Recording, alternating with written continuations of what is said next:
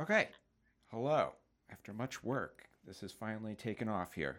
So I'm Steven, and I run the Twitter account Snowy Windows. And we've been trying to do this podcast about green energy for a while. And for those of you who don't know me on Twitter, I try to talk about nuclear energy and uranium, but I am nowhere near an expert in those subject matters. Much like a lot of the conversations that we'll try to have going forward today and in the future, I will not be an expert. Teddy, who is my current co-host slash guest, I don't know what to call him yet, but he potentially can be an expert. Um, how much more should I give about myself? I could say that for my day job, I price risk in an insurance company.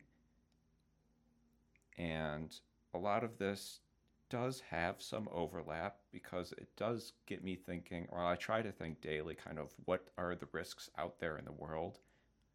What are the risks to the earth? What are the risks to weather, to catastrophic claims? How is it all intertwined, interconnected? And it is intertwined and interconnected. So that and a lot of personal feelings towards green energy got me into the uranium nuclear space. And now I'm trying to branch out a little bit by broadening that, which brings us to today's topic. And I'm going to let our co host slash guest introduce the topic as well as himself. So, big round of applause for Teddy. Thanks, Steve. I hope you have some kind of soundboard so in the future you can hit a little applause button for each guest. We can. Well, that works too. Appreciate it. So, as Steve mentioned, my name is Teddy, and I am doing a PhD in the science of climate change. So, what are the physical understandings that we need to know what the climate is doing in the face of anthropogenic greenhouse gas emissions? So, while that research is something that I'm really passionate about, and I would say that my expertise is specifically limited to the science of climate change, inevitably, working on these kind of topics makes one interested in wider horizons, like Steve is saying, that if you think about risk analysis, or you think about climate science, these questions are going to lead to more questions. And one thing that I'm really excited to talk to you today about, Steve, is green energy and what the energy infrastructure of the future is going to look like in some ways, because that's definitely the 100-pound gorilla in the room when it comes to what our climate change outcomes really are. And it's something that, while I would not claim to be an expert on, I've definitely been thinking about, and I know you have too. So it'll be great to talk about it. Okay. Um, so I will say, can I ask you this? I hope you're comfortable with this. I went to U of I and I got a undergraduate degree there. What is your educational background like? Sure. So I did a bachelor's in physics at Williams College. I got a master's in education doing Teach for America in between then and my PhD. And I am now doing a PhD in the Department of Earth and Planetary Sciences at Harvard University. So, AKA, Teddy has a bigger educational background than me, but I'm hoping my opinion will be shined on louder than his here. Because I think I still have some valid Well, points. I really hope we don't live in a world where we just compare degrees because there's a lot of dum dums at top schools, and I might be one of them. So it shouldn't come down to that. That's a good point. So, today's topic is going to be I'm hoping that we're focusing on vehicles. I am throwing in some curveballs here. We've been trying to get this podcast off the ground for a few months. Mm-hmm. The original discussion was going to be about plug in hybrid vehicles versus battery electric vehicles. What is going to be the future going forward? Mm-hmm. Um, I'm also throwing in hydrogen because I've been hearing that more. Uh, Okay, fun. Let's do that. I know you might not have too much expertise on it. And again, that's not the purpose of this podcast. We're both not claiming to be experts in this exact topic, but it'll be fun to converse about this. So Absolutely. I wanted to start here. I'll take the first swing at this. But what I'm about to do and what I'm going to ask you to do after is, what do you think the future holds for vehicles? Let's say through 2040, and the process and steps getting to that point. So, from my perspective, I'm taking the very simple and clean approach where, in my view, we're just going to go straight to electric vehicles, battery electric vehicles, and we're going to use and operate them and slowly increase that percentage of total transportation energy. The total transportation energy now is mostly ICE vehicles, internal combustion engine. But I think we could get to, ugh, the numbers offhand, I'm remembering like 50% by 2030. I believe that is the goal stated by the Biden administration. Yes. Yeah. And many car makers at that. Yes. So I think that's my stance. But I think there are some valid claims to other uses or other vehicles. But towards 2040, I think we'll even get to like 75% plus battery electric vehicles. How about you, Duddy? Yeah, well, before I can answer that question, I'd like to take one step back, if that's okay. And if you think about the big picture of why we're doing this whole enterprise of switching over our vehicle fleet, the reason is to cut down on carbon emissions. I think that's clear to all of us. But when we think about what it takes to bring down the carbon emissions, I feel a little bit like we kind of always center this discussion around vehicles as if that is the thing that burns fossil fuels. And maybe part of that's because that's how we interact with them. We see the gas coming out of the pump into our cars. But as a grounding point, I think it's worth mentioning that about roughly a third of our emissions come from transportation. And that's not just personal vehicle fleet, but commercial transportation, trucking, shipping, planes. A third comes from industrial processes such as manufacturing or making fertilizers, etc. And then a third comes from residential heating and residential power consumption, so electricity, heat, gas, etc. So I'm just saying this because I feel like, while this is a really important discussion, I almost feel like sometimes there's like too much discussion on EVs alone as the thing we got to do when there's like a whole suite of that. But that said, I would love it to be true, Steve, that we get to 50% EVs by 2030. That would definitely get us on track in terms of that vehicle pie slice to lowering our emissions. My concerns, though, are a few fold. So one thing that others have spoken about is that you have resource constraints.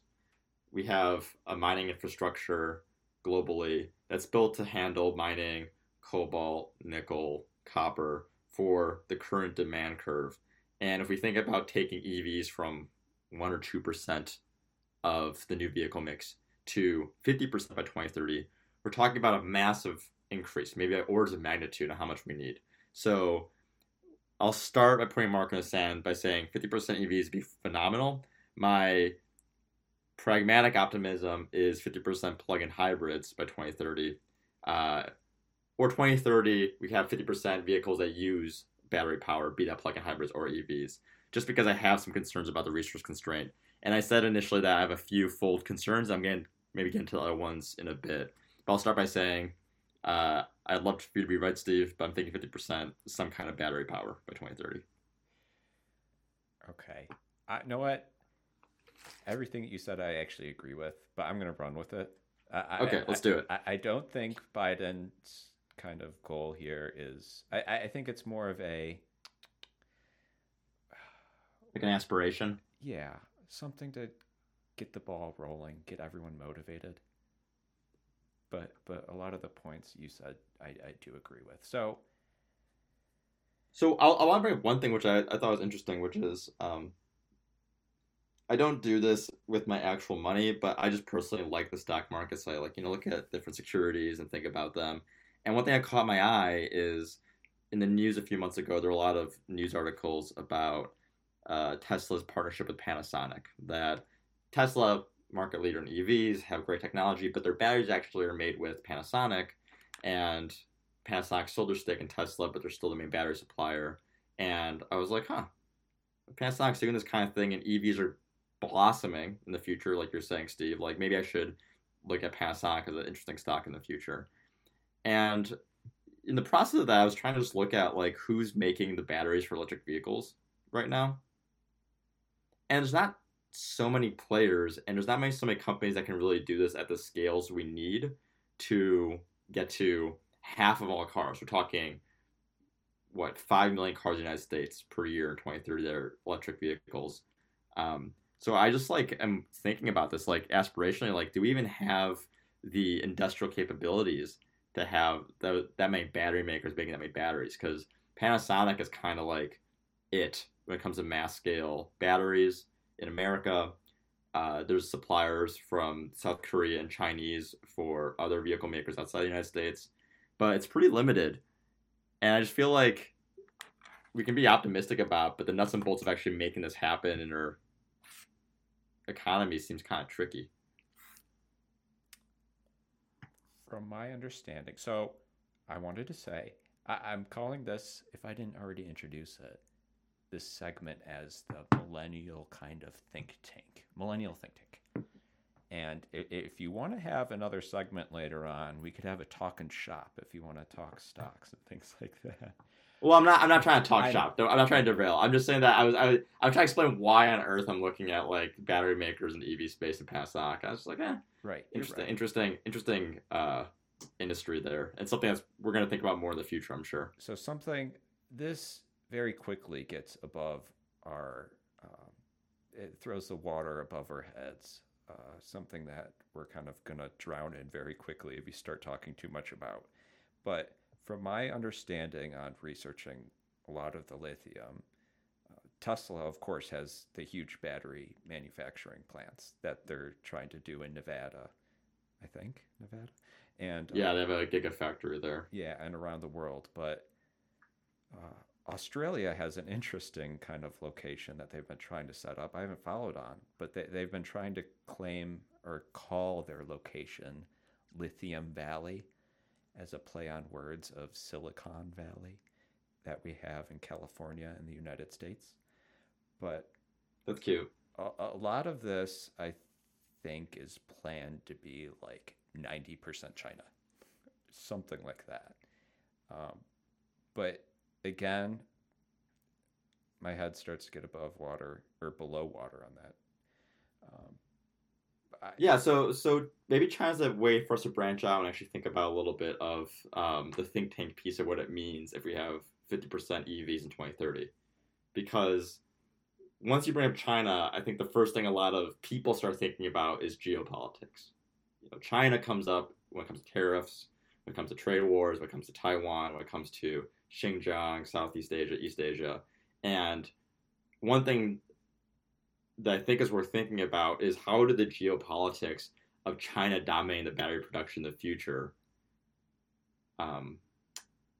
affect the bigger picture. So China is staking out some of these claims.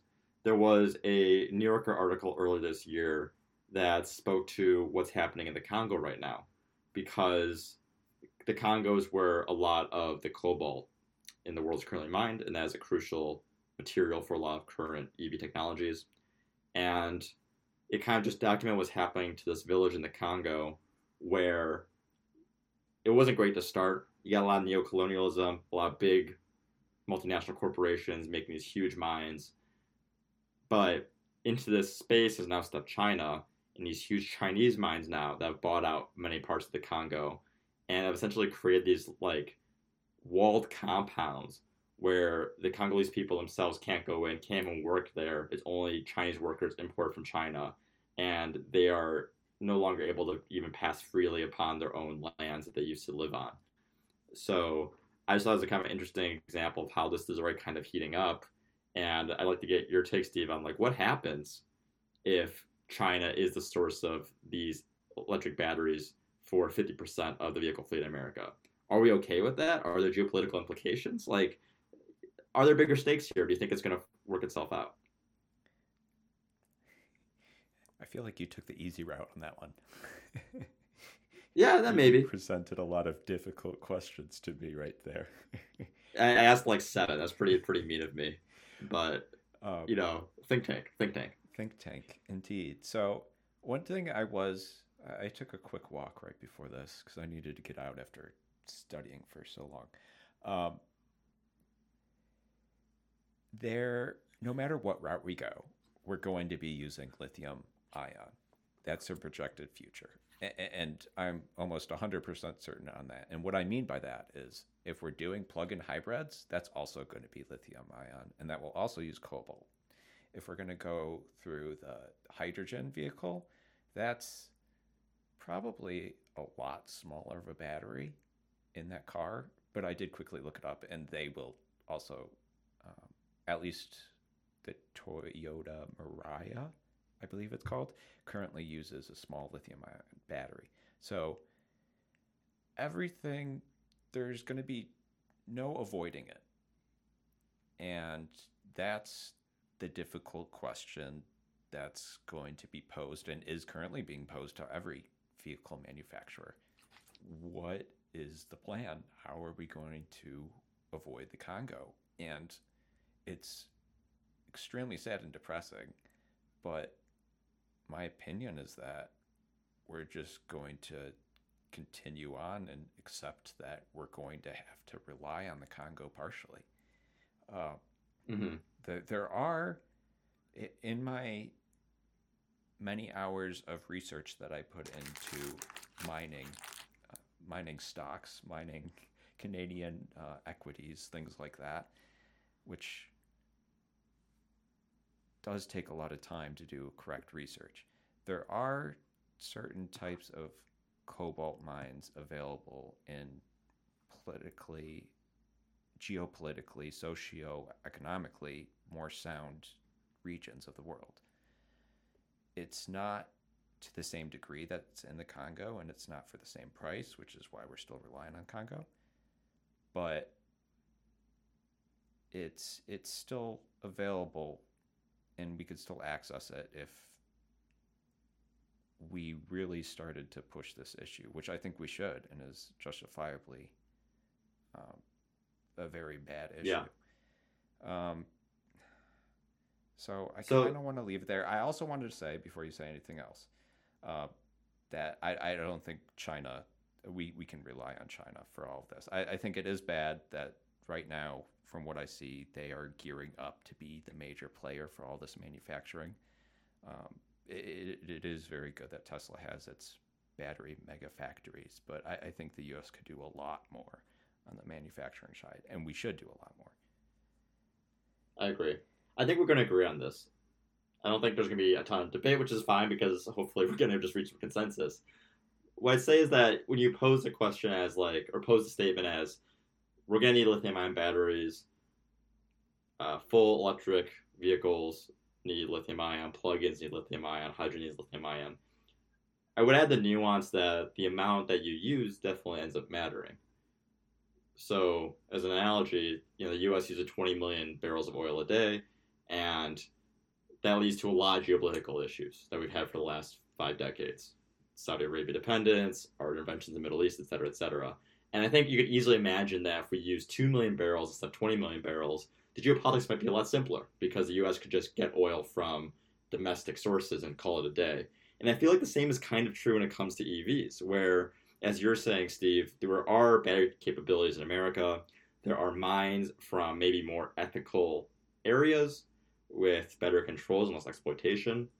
And ideally, I feel like we want to source as much of our capabilities as possible from domestic battery production, from mines where we trust the process is occurring, and every marginal increase in battery consumption that we're doing is going to extend that to making it so that we need mines from the Congo. So we need Chinese battery makers. And, my thinking about plug-in hybrids is why not reduce that extra dependence as much as possible? If plug-in hybrids reduce fossil fuel usage by 90% and do so without taxing our cobalt resources and making us depend on Chinese battery makers, why don't we go for that first? And once we get 90% of the way there, we can start worrying about the last 10% when the geopolitics start getting really tricky. I yes, I think your points are valid. Again, I still don't think that's the direction we're going to go, plug-in Well, hybrids. But yeah, I think. Oh, yeah. So in that sense, I think you are right, Steve. I think the energy and the politics are towards electric cars. We have this idea that electric cars are the future. There's, I think, a seductiveness to having the idea that we're not emitting any fossil fuels when we plug this car in and drive it off. And zero feels so much better than 10%. Just as free feels much better than any cost for anything. My concern is just I think the easy politics might not lead to easy results. yeah, I think those are valid points. Defending very quickly the battery electric vehicle side, there are ways to continually reduce the cobalt demand and need, such as the lithium iron phosphate batteries that are used in the cheaper models of Tesla and most of the cheaper models of other cars. It still does use cobalt, and I'm not sure actually. I would almost guess that plug-in hybrids probably do use lithium iron phosphate batteries already. So again, it would still be compoundingly uh, less that would be used in a plug-in hybrid, but we could slowly decrease our demand for that through other technologies or battery types.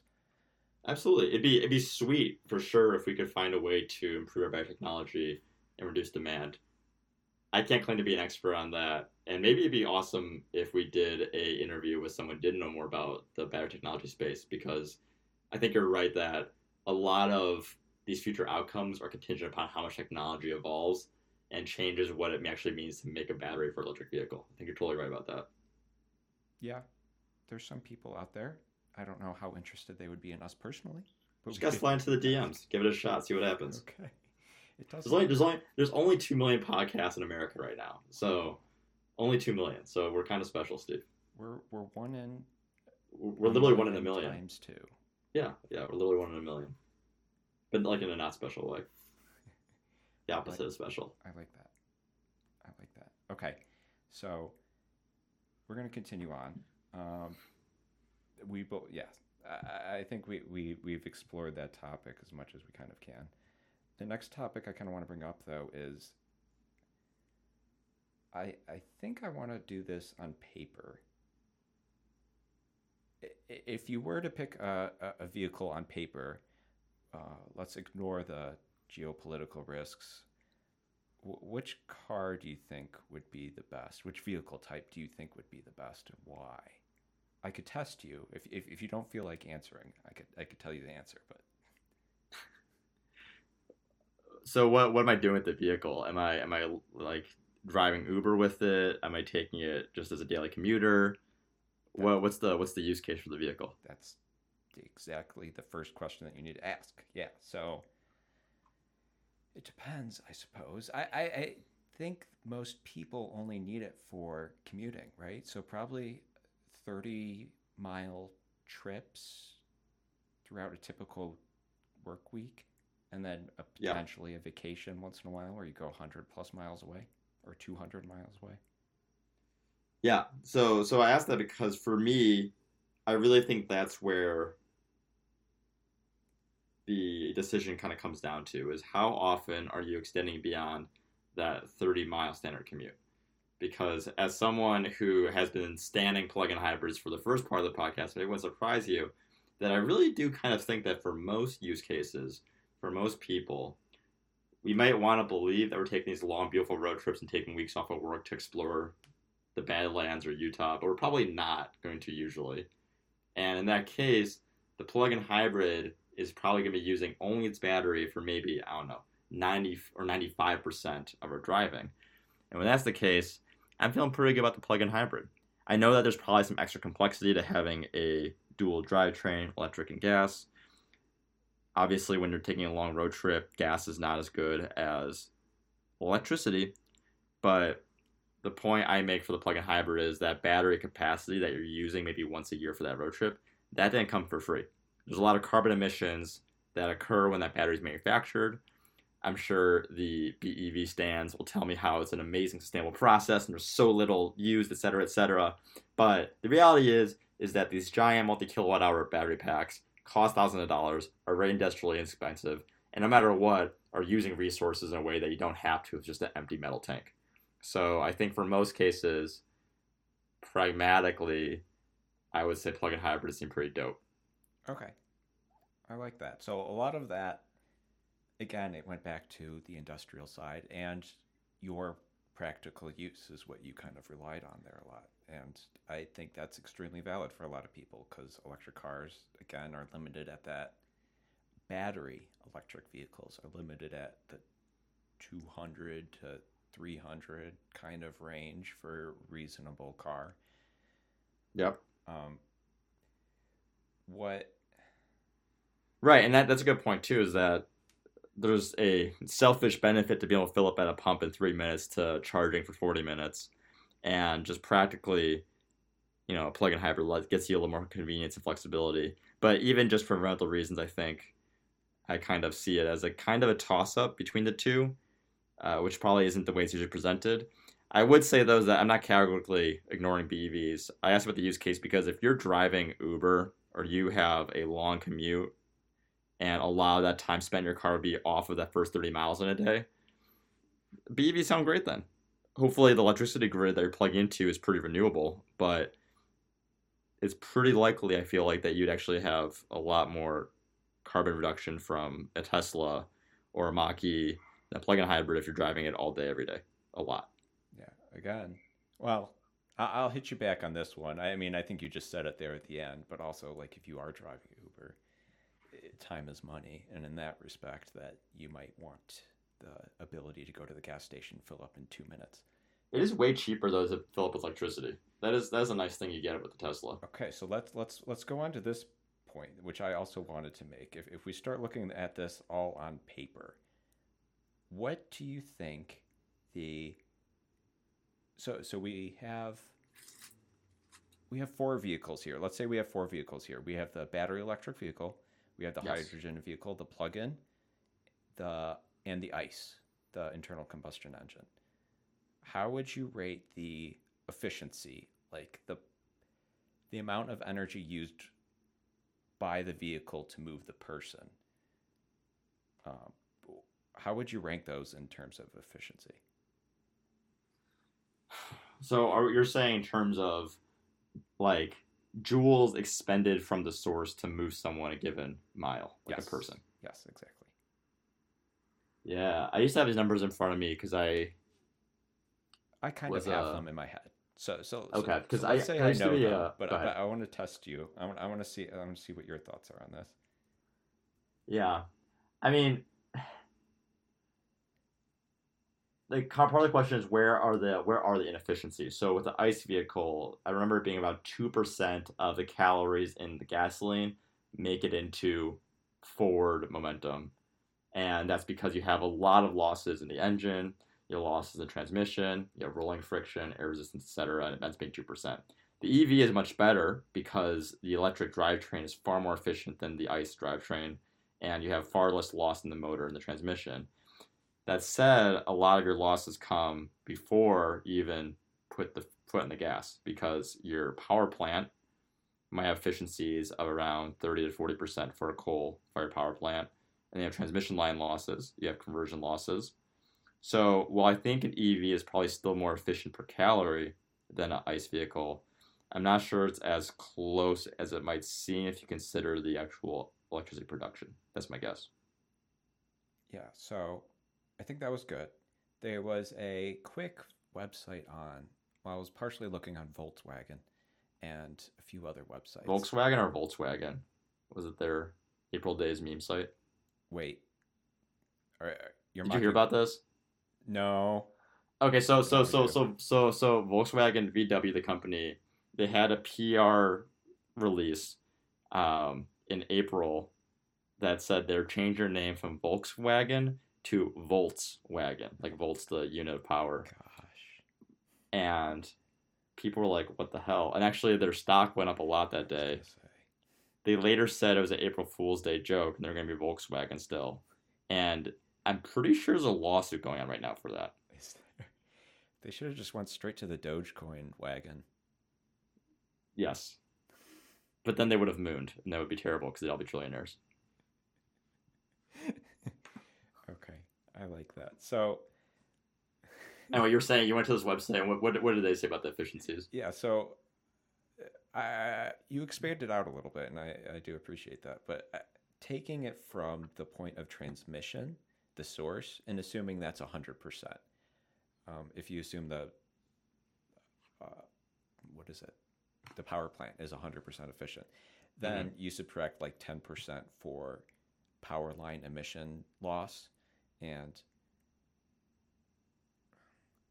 I wanted to almost preface this as well, where there's plenty of forms of energy in the world. The main ones that we're kind of talking about probably right now are heat and electricity. And if you were to take a battery and fully charge it, and then use that battery to charge another battery, and use that new battery to charge the next one, and so on and so forth, you'll slowly get less and less power as you continue on down this line/train kind of, because a lot of that energy is partially lost due to heat. That's probably actually the only real loss that occurs. There might be some chemical inefficiencies in the battery as well that slowly kind of degrades the power as it moves down the line as well. But then it turns into heat. You're right, that's all heat at the end. Okay, so it's all heat basically. So power line, the transmission, it's around 10%, and then once you get it into the battery, you have to charge it, and some of the charge is also lost as heat as the battery heats up, or as the battery charges, it heats up. They were saying, I think it's around 75% to 90% efficient in an electric vehicle. And I think that's an amazing goal if we could achieve that. Now the 75-90% is from the perfectly efficient power source to the battery. Yeah. 75-90, okay. And then you're moving the wheels and what is it called in physics terms? Physical motion? Mechanical motion? I think it's mechanical motion. Is that right? Yeah, I mean, I guess the end goal that you want is just the acceleration that you're getting in your vehicle, which is coming from a force applied over a distance, which comes to work. So, I guess your end goal, right, is the work performed by the power source. Yeah. So that's the scientific way of putting it. So that's around 75 to 90%. Then I didn't know plug-in hybrid, but I'm assuming it's going to be somewhere in between, because hopefully, well, you will match actually the battery electric vehicle if you're only using the battery, but then you'll slowly push that down towards what I believe the ICE percentage is 17% to 20%. From what I saw, I just heard you say the 2% number, so it kind of shook. I think it really depends on how far down you want to go, because the 2% is like, rolling friction and air resistance, which a lot of people would say is just part of driving a car. So they wouldn't really count that as losses. Okay. So I think there's a little bit of flexibility in terms of where you actually say the inefficiencies are and how far down you go with it. There's one thing to say though, which is, I think people kind of just assume like, oh, ICE, like that's boomer dinosaur stuff, dead and gone. There is still innovation happening in the ICE space. Like there are great engineers who are making the internal combustion engine more efficient. There's great engineers making transmission more efficient, improving the material science of tires so you have less rolling resistance, et cetera, et cetera. So a kind of sneaky improvement we're going to see in the next 20 years is that I do believe ICE vehicles, absent any battery technology, are going to become truly more efficient. You'll see the miles per gallon go from 20s and 30s to 30s, 40s, 50s. That seems inevitable. And it's just great. I mean, I think that doesn't mean we should stop adopting new technologies, but it's nice to know that the baseline progress, I think, does still roll on when it comes to ICE vehicles. That's interesting. What are the main benefits? I mean, I always thought about as the plug-in hybrids, electric vehicles, battery, so on, are the ability to recapture the energy during braking and other things like that. But I don't think there's any plans for straight up gas vehicles to do anything similar. But beyond a Prius, which already kind of did that. But that's the hybrid. Then you could add like a fifth or sixth car. I forgot how far we are down the chain now. Yeah. Well, so we haven't gotten to this yet, but you want to curveball the hydrogen vehicle. Yes, here we go. So I want to hear your take first. What did you want to throw out there with the hydrogen vehicle? So this could lead to the next topic that I really wanted to talk about. But the interesting perspective on this one is that from what I was seeing, it was around, now I'm forgetting the number, but I think it was around 30% efficient when you take it from being produced to then you have to compress it and deliver it and store it, and then the battery has to, or the car has to use the fuel cell and convert the hydrogen to water and produce electricity from there. But the interesting thing is the fact that would be about, well, they say 2 to 3 times more energy to use hydrogen vehicle compared to a battery electric vehicle. Yeah. Which would be absolutely insane because, again, during my walk just before this, I was thinking about it, but we don't really use too much energy to mine gasoline, mine oil. But if we were to create hydrogen for vehicles and things like that, we would have to make that from scratch, kind of air quotes, because we're not going to be mining that in the ground. We're just going to have to use a power plant and convert, I believe, the water, the liquid, into from H2O to H. Yeah, I believe there is a second option, which isn't something that seems very savory, which is, you're right that water electrolysis is pretty freaking tough. Like, water is a pretty stable substance, which implies that it takes a lot of energy to undo it. It's not going to be easy, and I think Volkswagen is being generous by saying it's less efficient by a factor 2 or 3 in electricity when we don't have beautiful hydrogen bubblers that just release pure hydrogen gas that we can just kind of can up and use. As you're saying, it's difficult. The other one that's less energy intensive but doesn't seem great is you can crack natural gas compounds, namely methane, and get hydrogen from methane. But in doing so, you're using fossil fuels. It's much more efficient. You get hydrogen gas out of it, but it's just a way of using natural gas. That's interesting. So it's funny, something that people have been saying in articles recently is that in no way is it at all better to use hydrogen compared to the battery electric vehicle if you use anything beyond renewable energy to create the hydrogen. Because, I mean, I'm curious. I haven't seen this methane kind of topic that you've talked about just now, but using coal power plant to create hydrogen is just, again, because you're using two times the amount of energy. Yeah, just burn the coal in your car. Have a steam shovel. Like that probably just would be better. Yeah, and it'd be pretty cool. It'd be steampunk. So turn some heads. So I'm curious. Do you think there's any chance that we use hydrogen in the future? Yeah. So I would say near term, no. Medium term, no. Long term, maybe. Near medium term, you're giving great reasons why this feels a bit like a fool's errand. Hydrogen is really inefficient to manufacture. If our energy grid is not clean, there's no way we can really get clean hydrogen.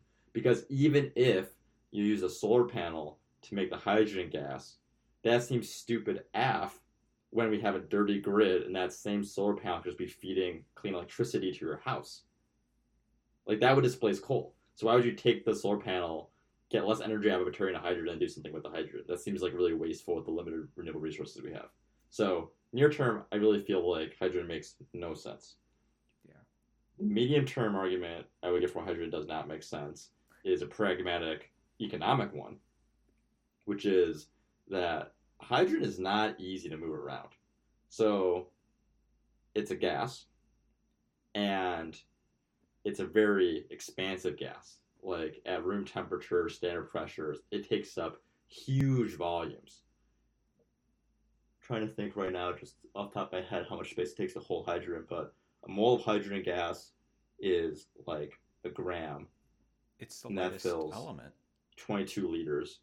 Yeah, so if you had a kilogram of hydrogen, which is not so much hydrogen, it fill like, multiple rooms at room temperature. So to store it, you have to make these huge pressures. You have to press the hydrogen down. And when you do that, you're kind of playing with fire a little bit, right? Like highly pressurized canisters and tanks and pipelines, they can burst. They need a lot of safety mechanisms, safety valves. And what I haven't heard explained to me is how on earth this is going to be a cheaper option than almost every other one out there. Because right now, today, there's the technology and the means and a much greater economic incentive to have natural gas cars and vehicles. Because natural gas has half the emissions of gasoline, it is cheap, it's abundant, and actually takes lower pressures than hydrogen gas would. Right now, it would be 25 to 30 times cheaper to fill up your car with natural gas than an equivalent amount of hydrogen gas. Wow. Well, I've never Have heard you this have you seen before. a natural gas car around your neighborhood recently, Steve? I've seen the only thing that when you said that I thought of was I've seen that used for forklifts, I think, Mm-hmm. where they have a tank on the back. But Yeah. are there actually natural gas cars out there? I've seen one in maybe the past 5 years. They actually do exist, Wow. and they're like kind of like a little like nerd sub niche of like cool cars. Not cool in a very common sense, but like a hey, look, I'm doing something different and it's better for the environment. Do you know who makes that? I think this was a while ago. I think I saw someone with like some kind of Honda that was natural gas, Interesting. compressed natural gas. It says like CNG on it. Okay, so Now, I mean, the main question was, well, it's not some small company that's making it. You're pretty sure that it's one of the major ones, if not like. yeah, and like a while ago they did this. This technology's been around for decades, and I guess the point I'm trying to make here, which I think you're getting at, is like this is established technology. Natural gas is relatively cheap, and no one is using it, which tells me that the storage, the transport, it's just a bear to deal with. It's like really inconvenient. And if you have hydrogen technology revolutions, I mean, absolute breakthroughs in every single facet of the manufacture of hydrogen, the transport, the drivetrains, and actual implementation of the vehicle. You have breakthroughs all up and down the chain. And you make hydrogen gas 30 times cheaper. It's the same value proposition now as natural gas, which nobody uses. So in the medium term, you gotta get hydrogen not 30 times cheaper, maybe 100 times cheaper. And I don't see how anybody can tell me with a straight face that this is going to happen by 2040 or make up a number for it, because that feels like nuclear fusion. Yeah. Uh, I'm not sure if you.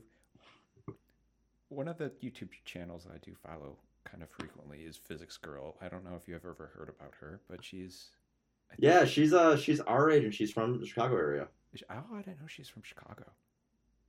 Yeah, I believe she is our year, and she went to MIT because she's a physics girl. Yeah, she knows what she's doing. Yeah, she does. So she's been doing very recently, and why I also wanted to throw hydrogen in here, like the past week, she just started a new series for within her main channel, hydrogen vehicles, and it's sponsored by Toyota. But one of the interesting things, yeah, something I wanted to point out though, and you were talking about how it's so difficult to pressurize these canisters and everything, contain the hydrogen. Toyota apparently has these impermeable tanks that they use, and they've done various drop tests, and they've done other kind of just stress tests on these tanks, and they made it so strong and impermeable that the only way that they had to test what would happen if it broke under pressure, and the only way they were able to do so was by using armor penetrating bullets, which apparently it's probably a big boom. I don't think it was, because really? I think the construction or the integrity is what I want to say of the tank was able to hold because of just how they built it. So I guess my thing is like that's dope. That sounds like breakthrough technology. Why is it Toyota using this to sell natural gas cars? Yeah. So I just wanted to speak to the tank because I found that interesting, but I agree with you on every other point. I don't think Yeah. hydrogen. My question is just like, if hydrogen vehicles are really so dope, like Toyota says, why aren't they selling natural gas cars that would outcompete every gasoline car on the market for half the carbon usage? Yeah, yeah. So Doesn't happen to me. I agree with you there. So I had one last topic I wanted to go through. Did you have anything more to say here, or should we try to do this last topic? I will say that I feel like one thing I want to caveat is that I have feelings about hydrogen.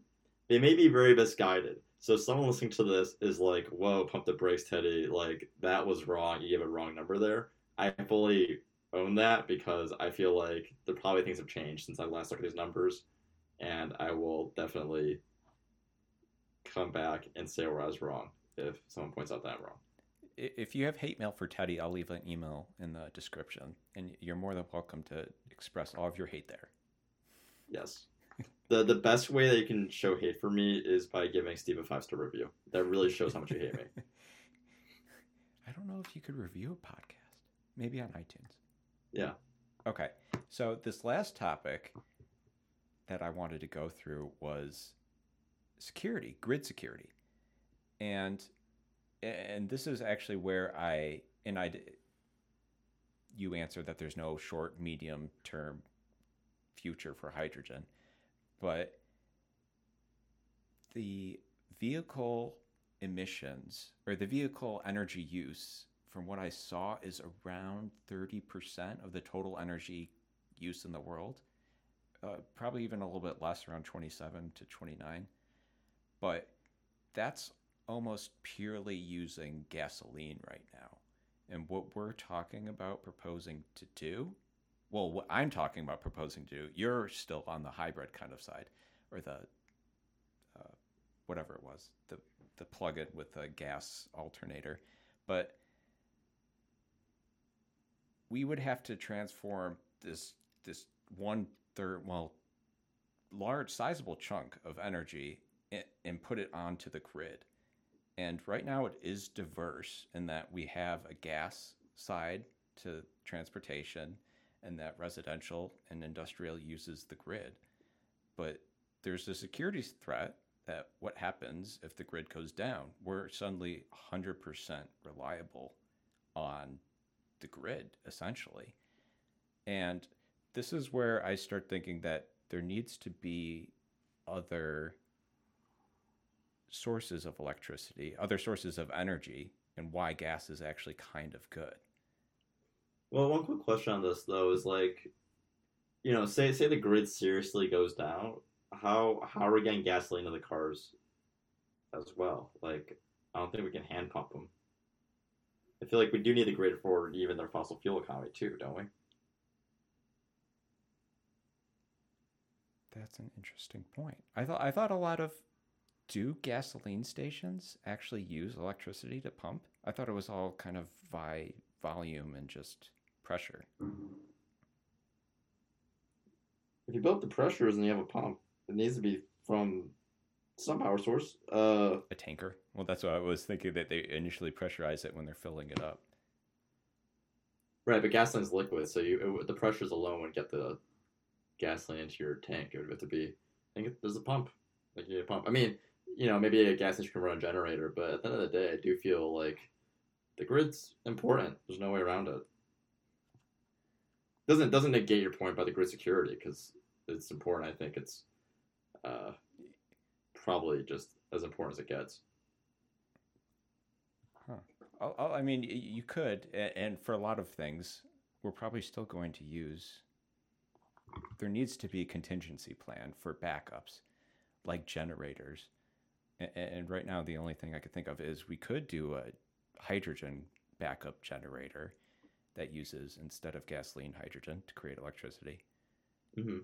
But so one question, and I don't know how this is going to evolve, but a future where 50% of the vehicles are electric, and we're talking huge batteries, like these are 50 plus kilowatt hour batteries. Yeah.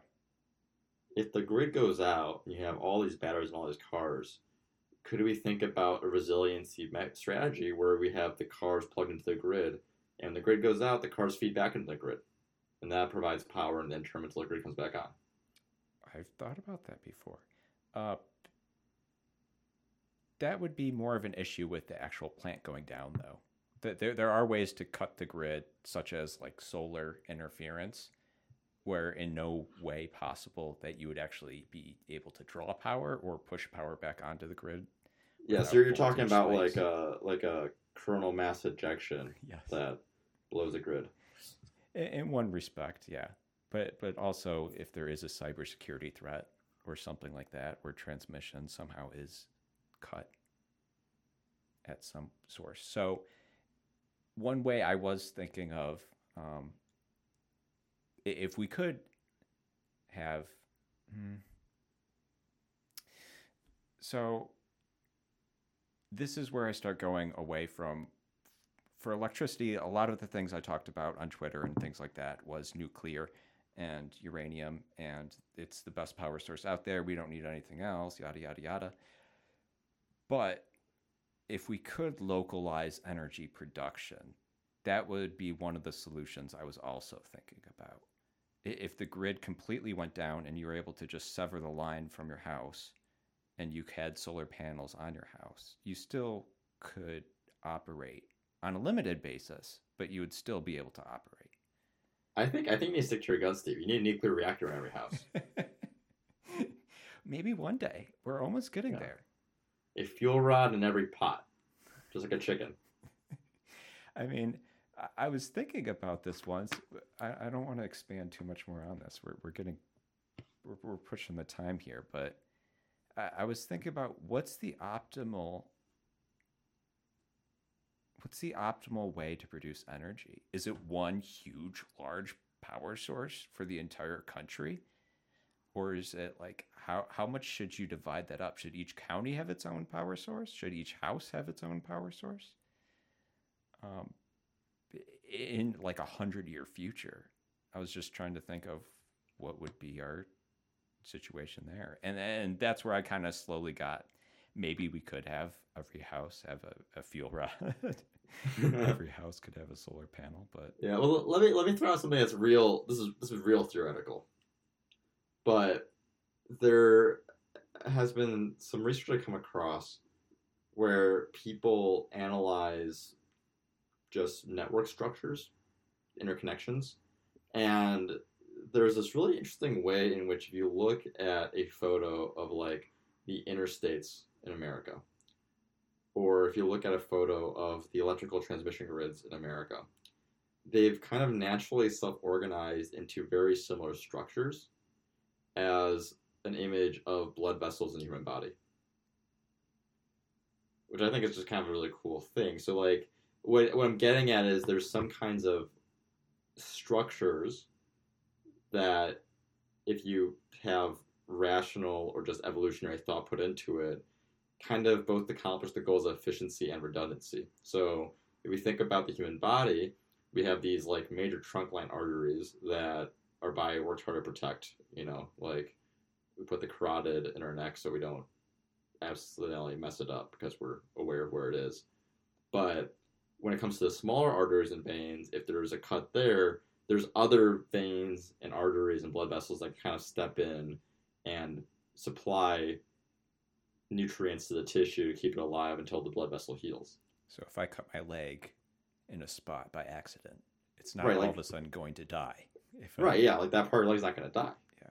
So I guess what I'm throwing out is, what if we kind of do something similar? What if we analyze things like anatomical networks or other resilient networks and be like, this kind of works well, and do a similar thing for an electricity grid where we're getting towards that, but if we do it systematically, we create a grid where we understand fully, like, these are the trunk lines, we need these to be healthy, we need to protect these.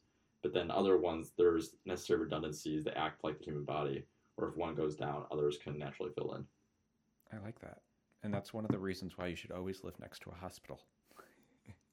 Because that's the carotid whatever of the electrical system. You would always be on the important grid and you would never lose power. Ah, I see. Okay, That's I what thought I'm you were saying. talking about like if you actually cut your leg and it was Oh, a serious wound. You get to the hospital within 10 minutes. I went for a twofold joke there, and you found the other side of it. So thank you. Yeah, you really covered that one. Okay. Well, I think this was a pretty. We covered a lot of topics here, and I think a lot of it's hard to fully discuss. You're kind of just at an impasse because there's no solution, but some of it we can do better on, and we talked about some of those points here. I threw out the solution. Plug-in hybrids are dope, but people aren't going to listen. So you're right. No solution. Uh, No the solution. solution is battery electric vehicles are the future, and they're the most dope. So we're going to end it there. I don't care what Teddy says, unless he has any last words, but I'd like to thank him for coming on. Hopefully, he continues to co host slash guest star in a lot of these episodes going forward. But thanks for kicking this thing off. First episode down. All right. Well, thanks, Steven. I have some other things that I can actually talk about with a little more fluency too. So at least let me add a couple more if you don't get too much hate mail. We could say that you're a master in a few topics, hopefully, going forward. So that would help out. Thanks for the offer. Thanks, everyone, Absolutely. for listening. Have a good morning, good afternoon, and good night. And we'll see you next time. Thanks, everyone.